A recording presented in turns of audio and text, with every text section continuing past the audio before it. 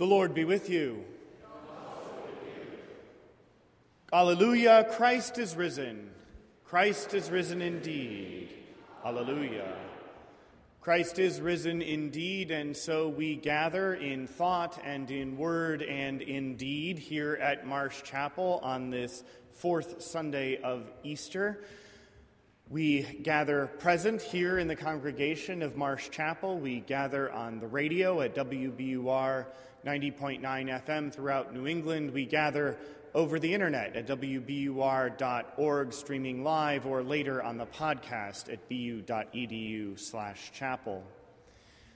My name is Brother Larry Whitney. I have the privilege of serving as University Chaplain for Community Life here at Marsh Chapel. I bear greetings on behalf of our Dean, the Reverend Dr. Robert Allen Hill, as he is away this week and looks forward to being back with us next Sunday. A couple of particular greetings this morning. First, for our preacher, our very own University Chaplain for international students, Jessica Chika. We welcome her to the pulpit this Sunday. And a very special word of welcome to our Inner Strength Gospel Choir, singing the anthems this morning under the direction of Herbert S. Jones. They are celebrating 45 years of ministry and music here at Boston University this year. More on that in the community life section later this morning. As we are able, let us stand in the praise of God.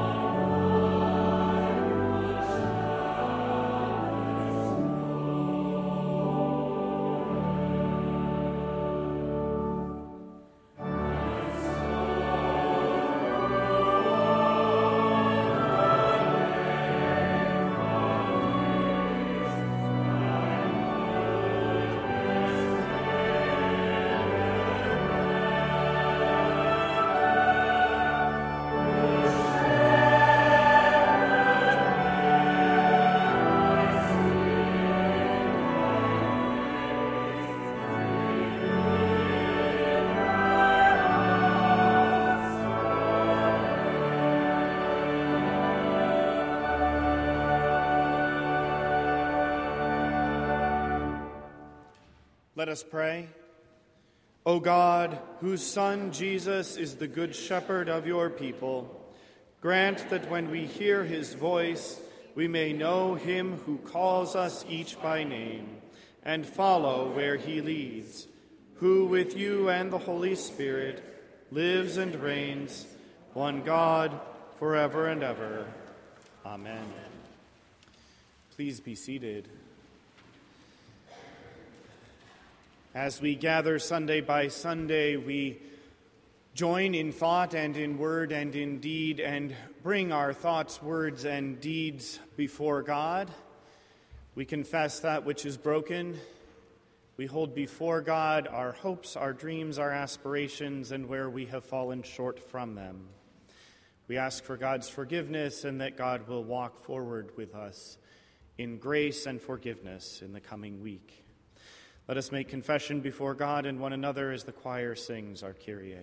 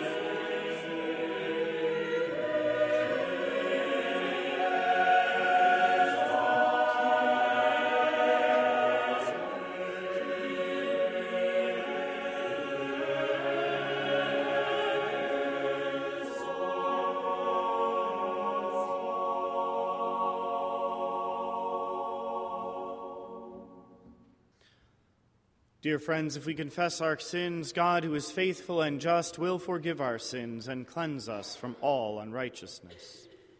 Thanks be to God. A lesson from the first epistle of John, chapter 3, verses 16 through 24. We know love by this, that he laid down his life for us, and we ought to lay down our lives for one another. How does God's life abide in anyone who has the world's goods and sees a brother or sister in need and yet refuses help?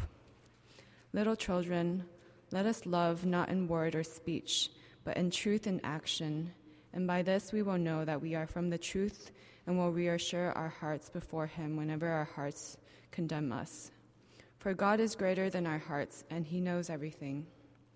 Beloved, if our hearts do not condemn us, we have boldness before God, and we receive from him whatever we ask, because we obey his commandments and do what pleases him.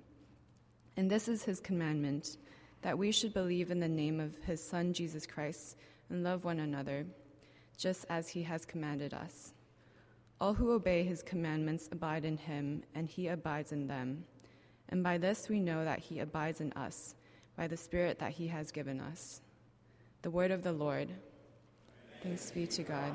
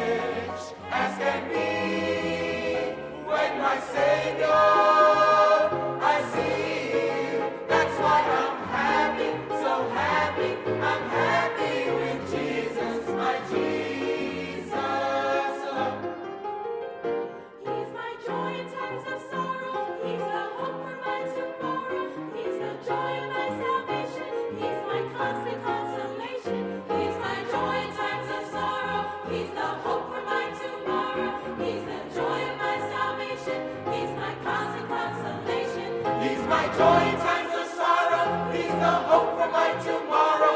He's the joy of my salvation. He's my constant consolation. I'm happy with Jesus, my Jesus alone. He's my joy in times of sorrow. He's the hope for my tomorrow. He's the joy of my salvation. He's my constant consolation. He's my joy in times of sorrow. He's the hope for my tomorrow. He's the joy of my salvation. He's my constant consolation. He's my joy in times of sorrow. He's the hope for my tomorrow. He's the joy of my salvation. He's my constant consolation. I'm happy with Jesus, my Jesus alone. I'm happy with Jesus. I'm happy with Jesus alone. I'm happy with Jesus.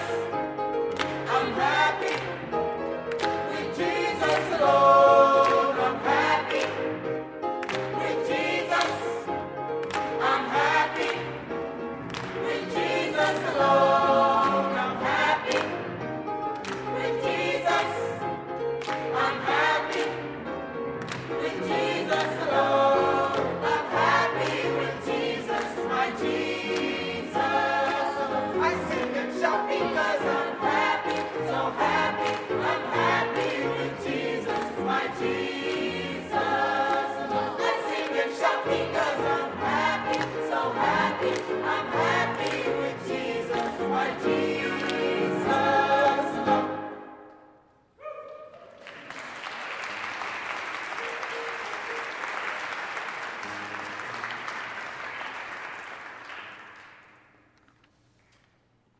Beloved, I invite you to join me in reading responsively verses from Psalm 23 as the choir sings the antiphon.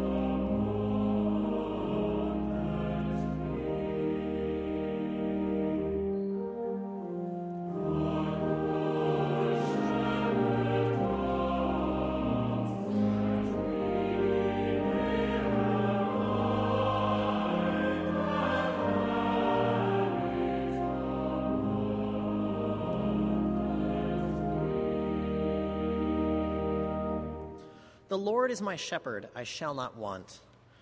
He maketh me to lie down in green pastures. He leadeth me beside the still waters.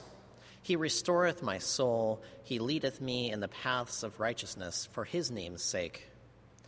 Yea, though I walk through the valley of the shadow of death, I will fear no evil, for thou art with me. Thy rod and thy staff, they comfort me. Thou preparest a table before me in the presence of mine enemies. Thou anointest my head with oil, my cup runneth over. Surely the goodness and mercy shall follow me all the days of my life, and I will dwell in the house of the Lord forever.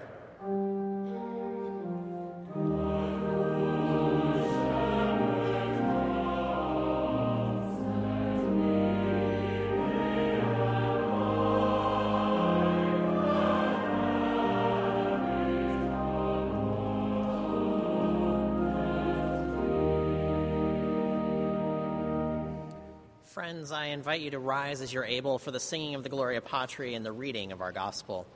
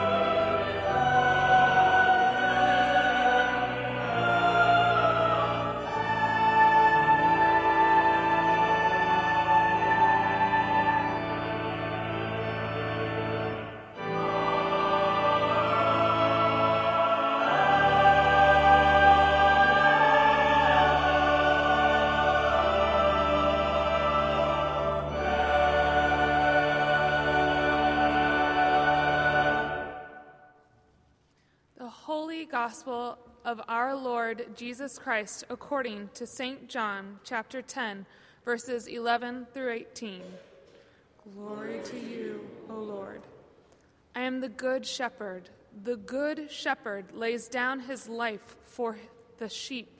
The hired hand, who is not the shepherd and does not own the sheep, sees the wolf coming and leaves the sheep and runs away.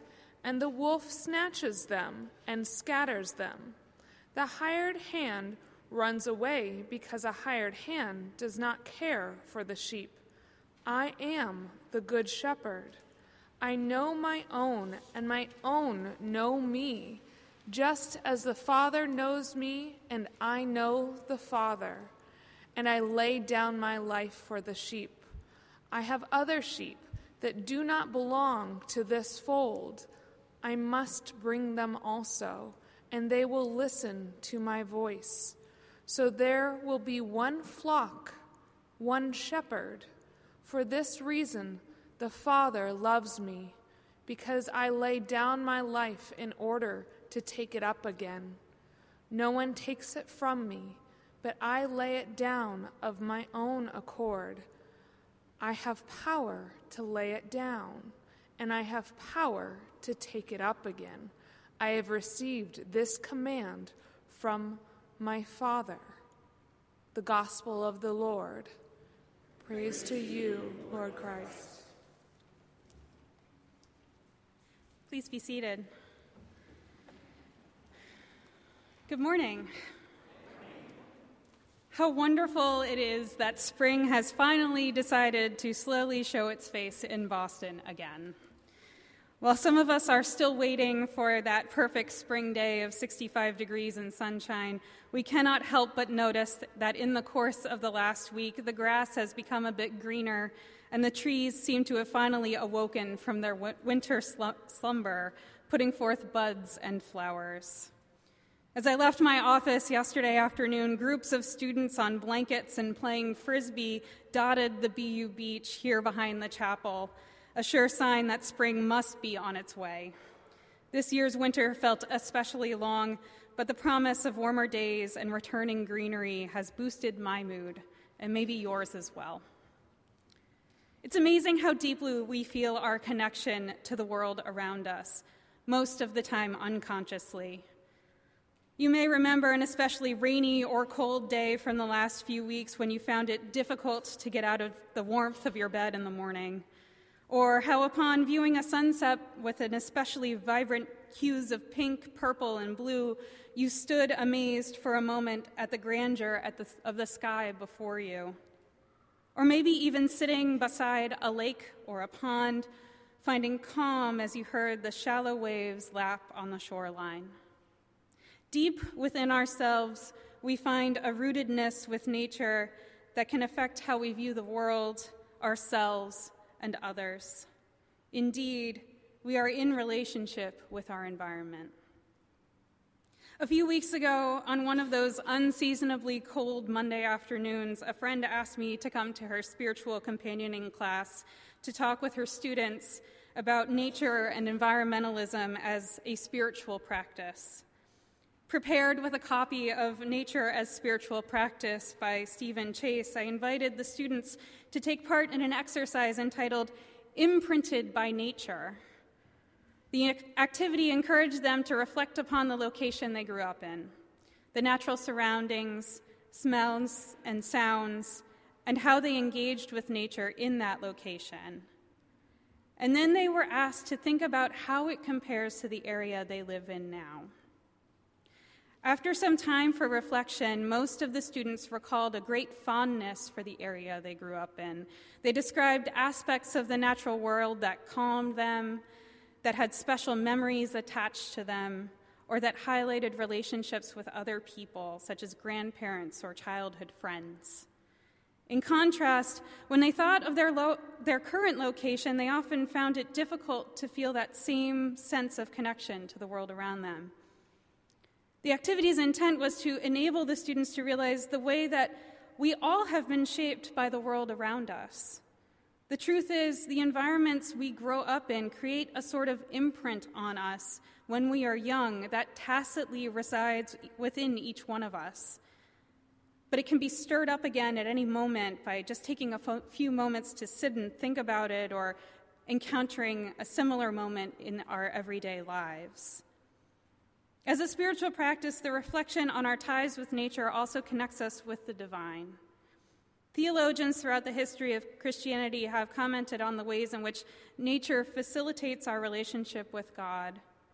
John Wesley encouraged Christians to experience the immensity and magnificence, the power and wisdom of Earth's creator by reading nature as a text, a, quote, mighty volume.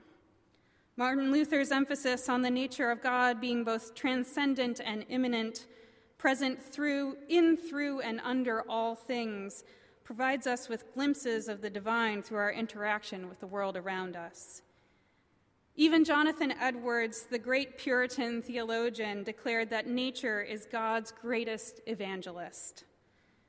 We may also reflect on the words of the psalmist, who in Psalm 23 depicts our encounter with God as a shepherd who watches over us in green pastures with calm waters.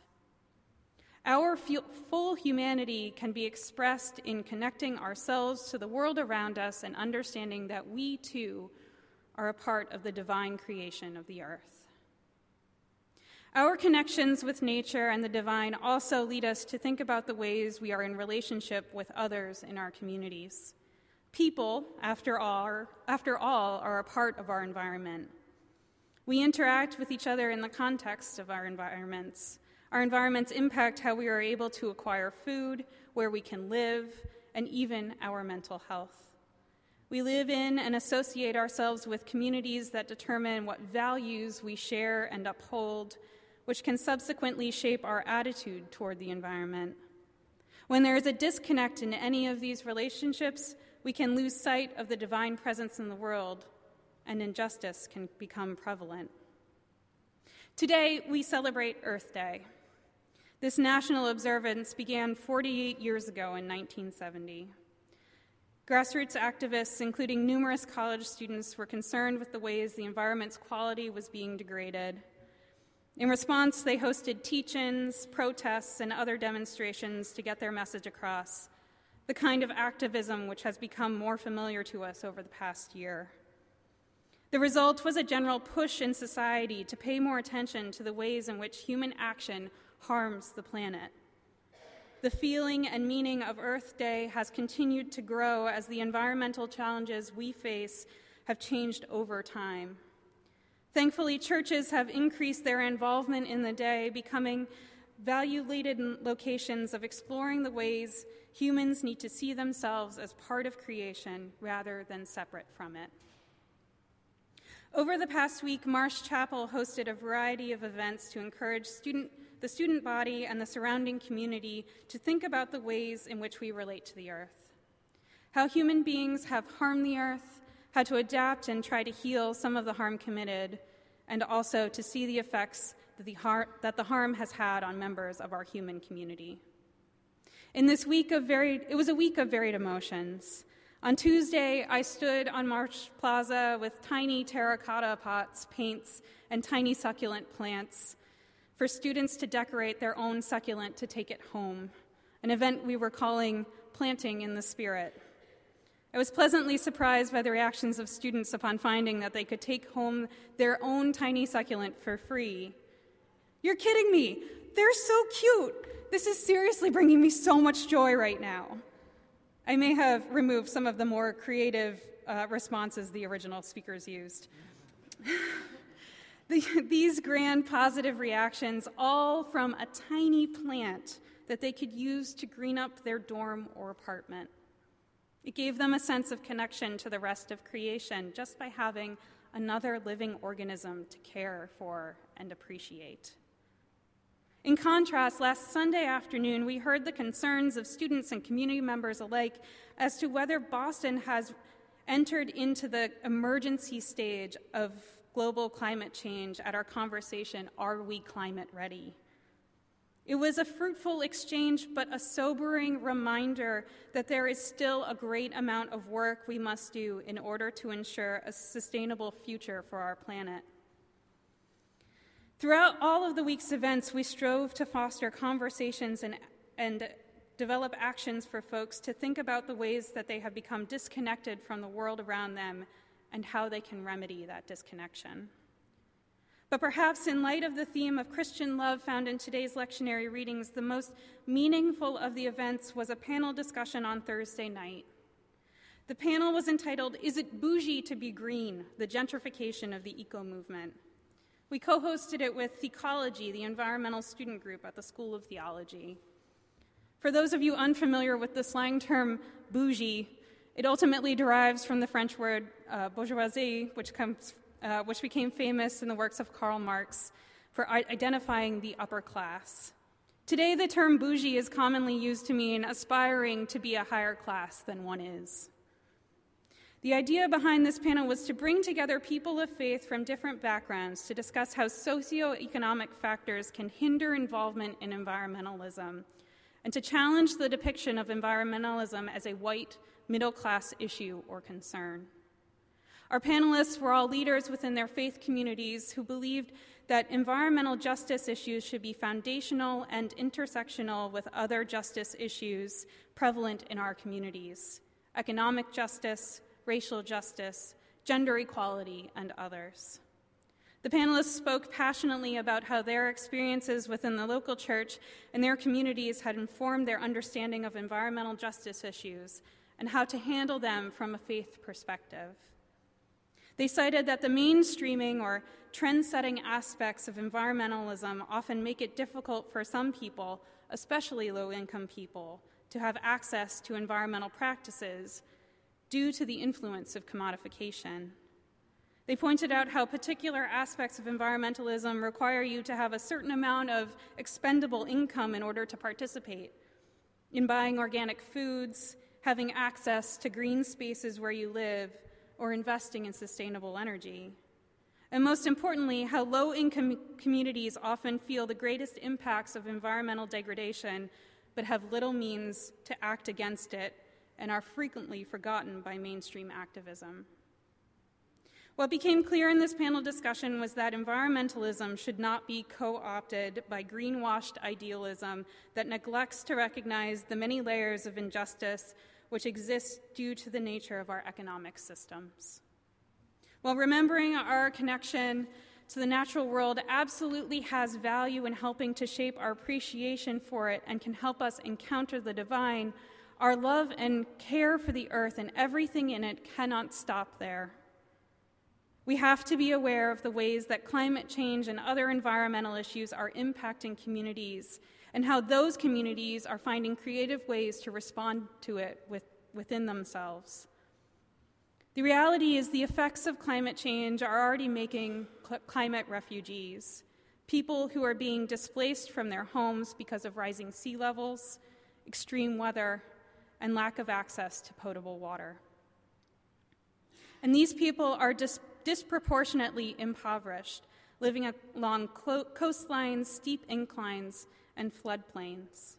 Or they reside on island nations who are not so slowly losing their home country as encroaching sea levels make it impossible for people to stay. Pacific Islanders, Alaskans, and others have already begun to feel these effects and have had to relocate. The impacts are not somewhere out there in the future, but here already, today. As UN Secretary General Ban Ki-moon stated at a meeting about climate change in Indonesia, the issue of equity is crucial. Climate affects us all, but does not affect us all equally. As Christians, we must stand to express Christ's love fully into the world. In 1 John, we are reminded that our task in the world is to emulate the love that Christ showed through laying down his life for us. The epistle echoes the sentiment of what the Good Shepherd does in John chapter 10. The Good Shepherd lays down his life for his sheep. He is not forced into self-sacrifice, but instead, of his own volition, chooses to give up his life in order to protect his flock. His sacrifice is not for power or glory or payment, but for the good of the flock whom he knows and loves. A shepherd, as leader of a flock, does not just care about himself or herself, but must be invested in the lives of all the members of his or her flock. We, as Christians, as followers of Christ, are the sheep in this metaphor, but as sheep we learn from the shepherd how to be in the world. The writer of 1 John explicates the description of the role of the Christian further. How does God's love abide in anyone who has the world's goods and sees a brother or sister in need and yet refuses to help? Little children, let us love not in word or speech, but in truth and action. The Christian cannot simply pay lip service to love, but instead must be willing to act out the words that he or she professes in order to fully enact God's love in the world.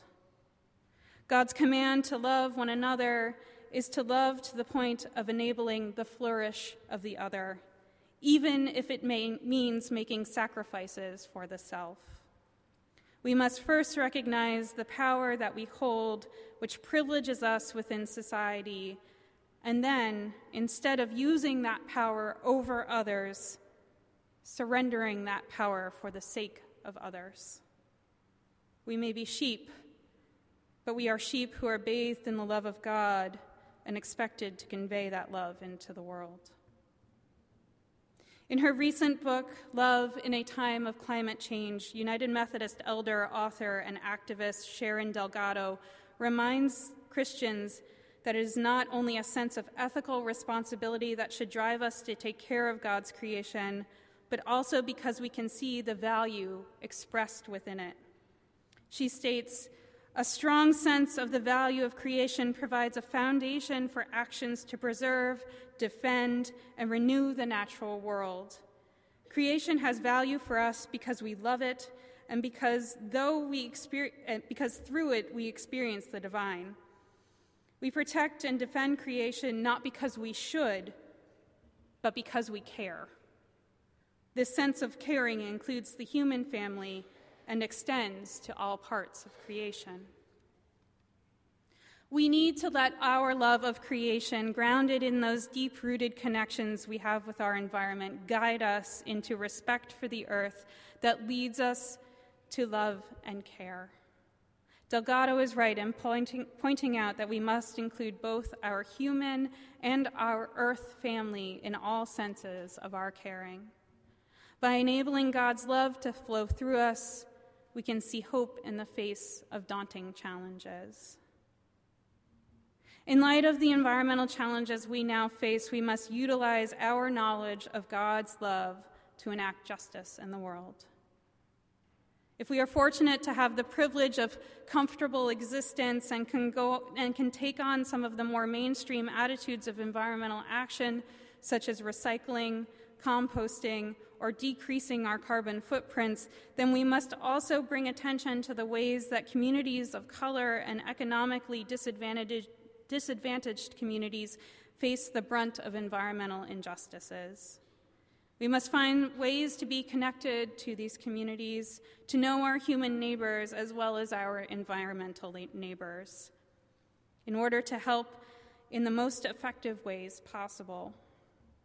We must speak truth to power when it comes to corporate practices that focus on making the maximum amount of profit at the expense of the livelihood of the most vulnerable within our society. As we are led by the Good Shepherd who loves and comforts us, so too we must turn to the rest of our flock and find ways to express that love and care in the world around us. As our antiphon stated today, the Good Shepherd comes that we may have life, and we may have it abundantly. Let us ensure that we all have life abundantly. Amen.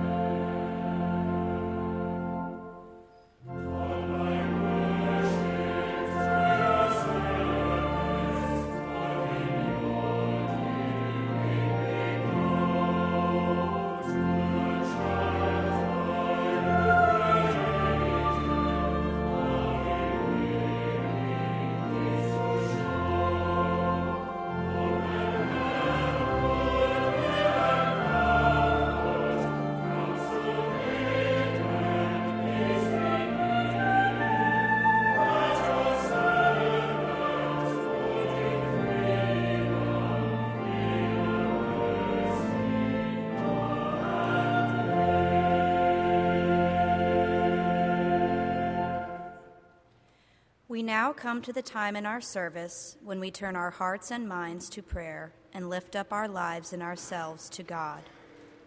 Please assume an attitude and posture of prayer by remaining seated, standing, kneeling, or coming to the communion rail as we sing together our call to prayer, Lead Me, Lord.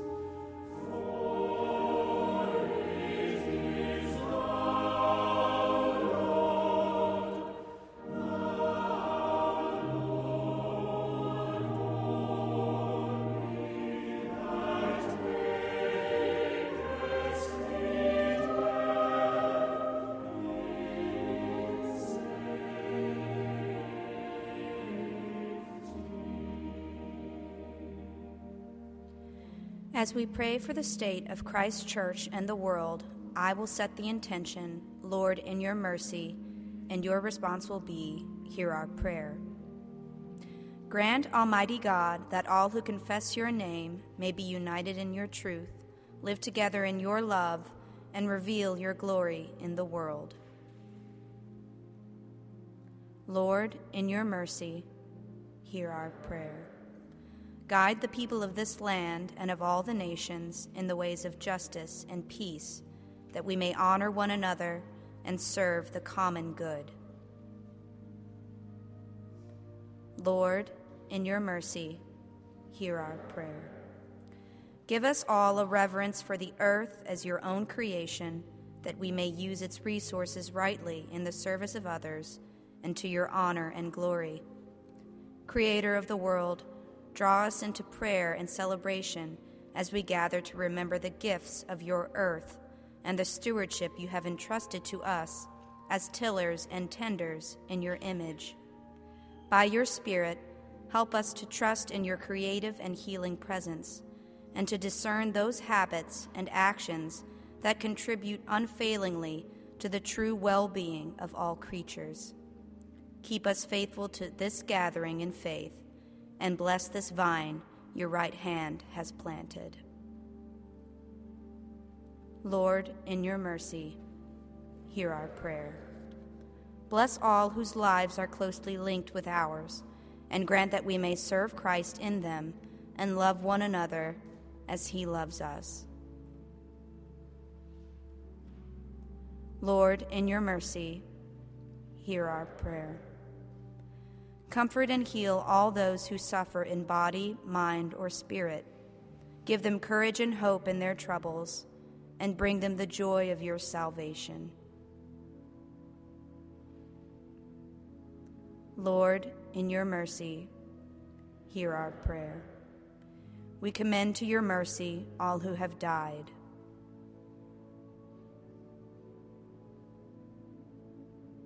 That your will for them may be fulfilled, and we pray that we may share with all your saints in your eternal kingdom. Lord, in your mercy, hear our prayer. And now, with the confidence of children of God, we are bold to pray. Our Father, who art in heaven, hallowed be thy name. Thy kingdom come, thy will be done, on earth as it is in heaven. Give us this day our daily bread, and forgive us our trespasses, as we forgive those who trespass against us. And lead us not into temptation, but deliver us from evil. For thine is the kingdom, and the power, and the glory, forever and ever. Amen.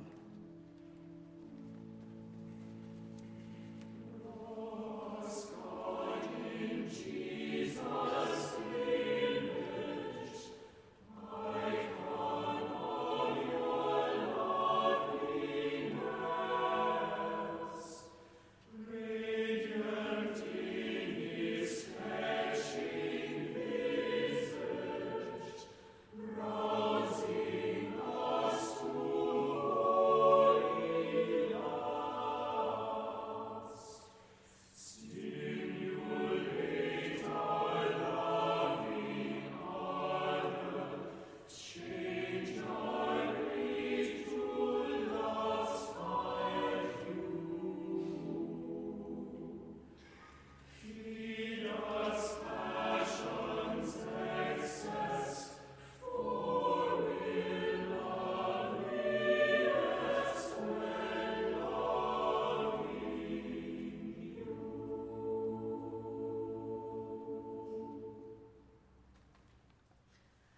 morning. Good morning. We're delighted to be together with you in worship this morning, no matter who you are, where you're coming from, or how you are joining with us. Please know that your presence here means something to us, and we are so glad that you are here. As Jess mentioned in the sermon, spring is finally here, and the chapel is likewise bustling with new activity. Here are just a few of the things that are going on in the coming weeks. First of all, a happy Earth Day to you. We've had a busy week of events, as you've heard, and capped off with Chaplain Jess Chika's sermon this morning. We hope you just take a moment today to be outside and to meditate upon the glory of God's creation, especially since it's warm and sunny out here in Boston. Thursday, May 3rd, so coming up very soon, from 10 a.m. to 5 p.m. is our Global Stress Relief Day. There will be henna, massage, restorative yoga, a Zumba class. It's all downstairs in the chapel, and you can be there all day or drop in whenever you like. If you need a little bit of stress relief as you come upon finals or come upon the end of your semester, we'd invite you to join us. And last, I'd like to end with a few announcements of ways you can be supporting music at Marsh Chapel in the coming week. First off, the Marsh Chapel Choir concert is this coming Saturday at 8 p.m. right here in the nave. We hope you can join us there. Also, I have two handouts, and you do as well, in your bulletin from the Inner Strength Gospel Choir. Their spring concert is this coming Friday at 7:30 p.m. right here in the chapel. It's called Through God We Grow. I hope you can join us for that. And then this coming Saturday from 10 a.m. to 2 p.m., so you can do this and still go to the Marsh Chapel Choir concert in the evening, there'll be a 45th anniversary symposium on the revolution of the college gospel choir. This is celebrating 45 years of Inner Strength Gospel Choir's ministry on the Boston University campus, and the symposium will feature Boston University's own the Reverend Dr. Teddy Hickman Maynard. And last but not least, I just wanted to take a moment and offer a warm word of gratitude to the Inner Strength Gospel Choir under the direction of Herb Jones on this momentous occasion of 45 years of ministry and leadership among us. So I just would invite you to give a word of gratitude.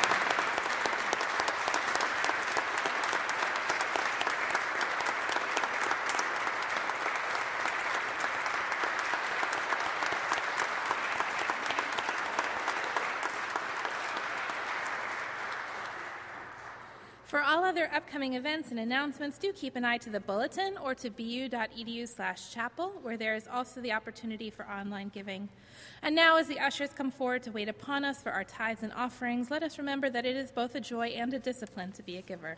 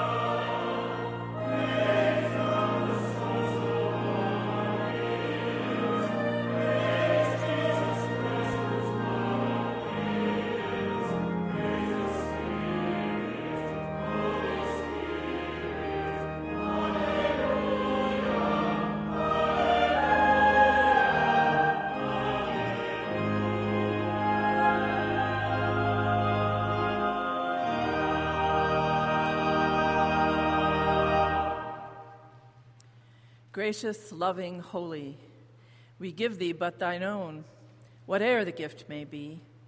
All that we have is thine alone, a trust, O God, from thee. Bless and multiply these gifts, O God, that the giving may become receiving, and the receiving may become giving, to further your work of love and justice in the world. Amen.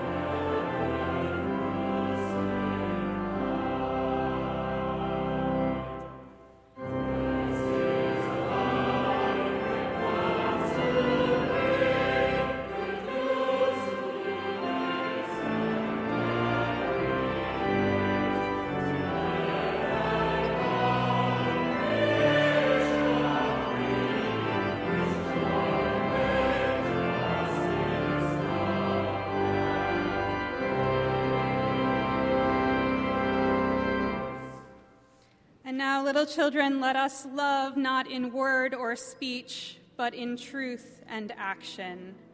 Go in peace, serve the Lord. Thanks be to God.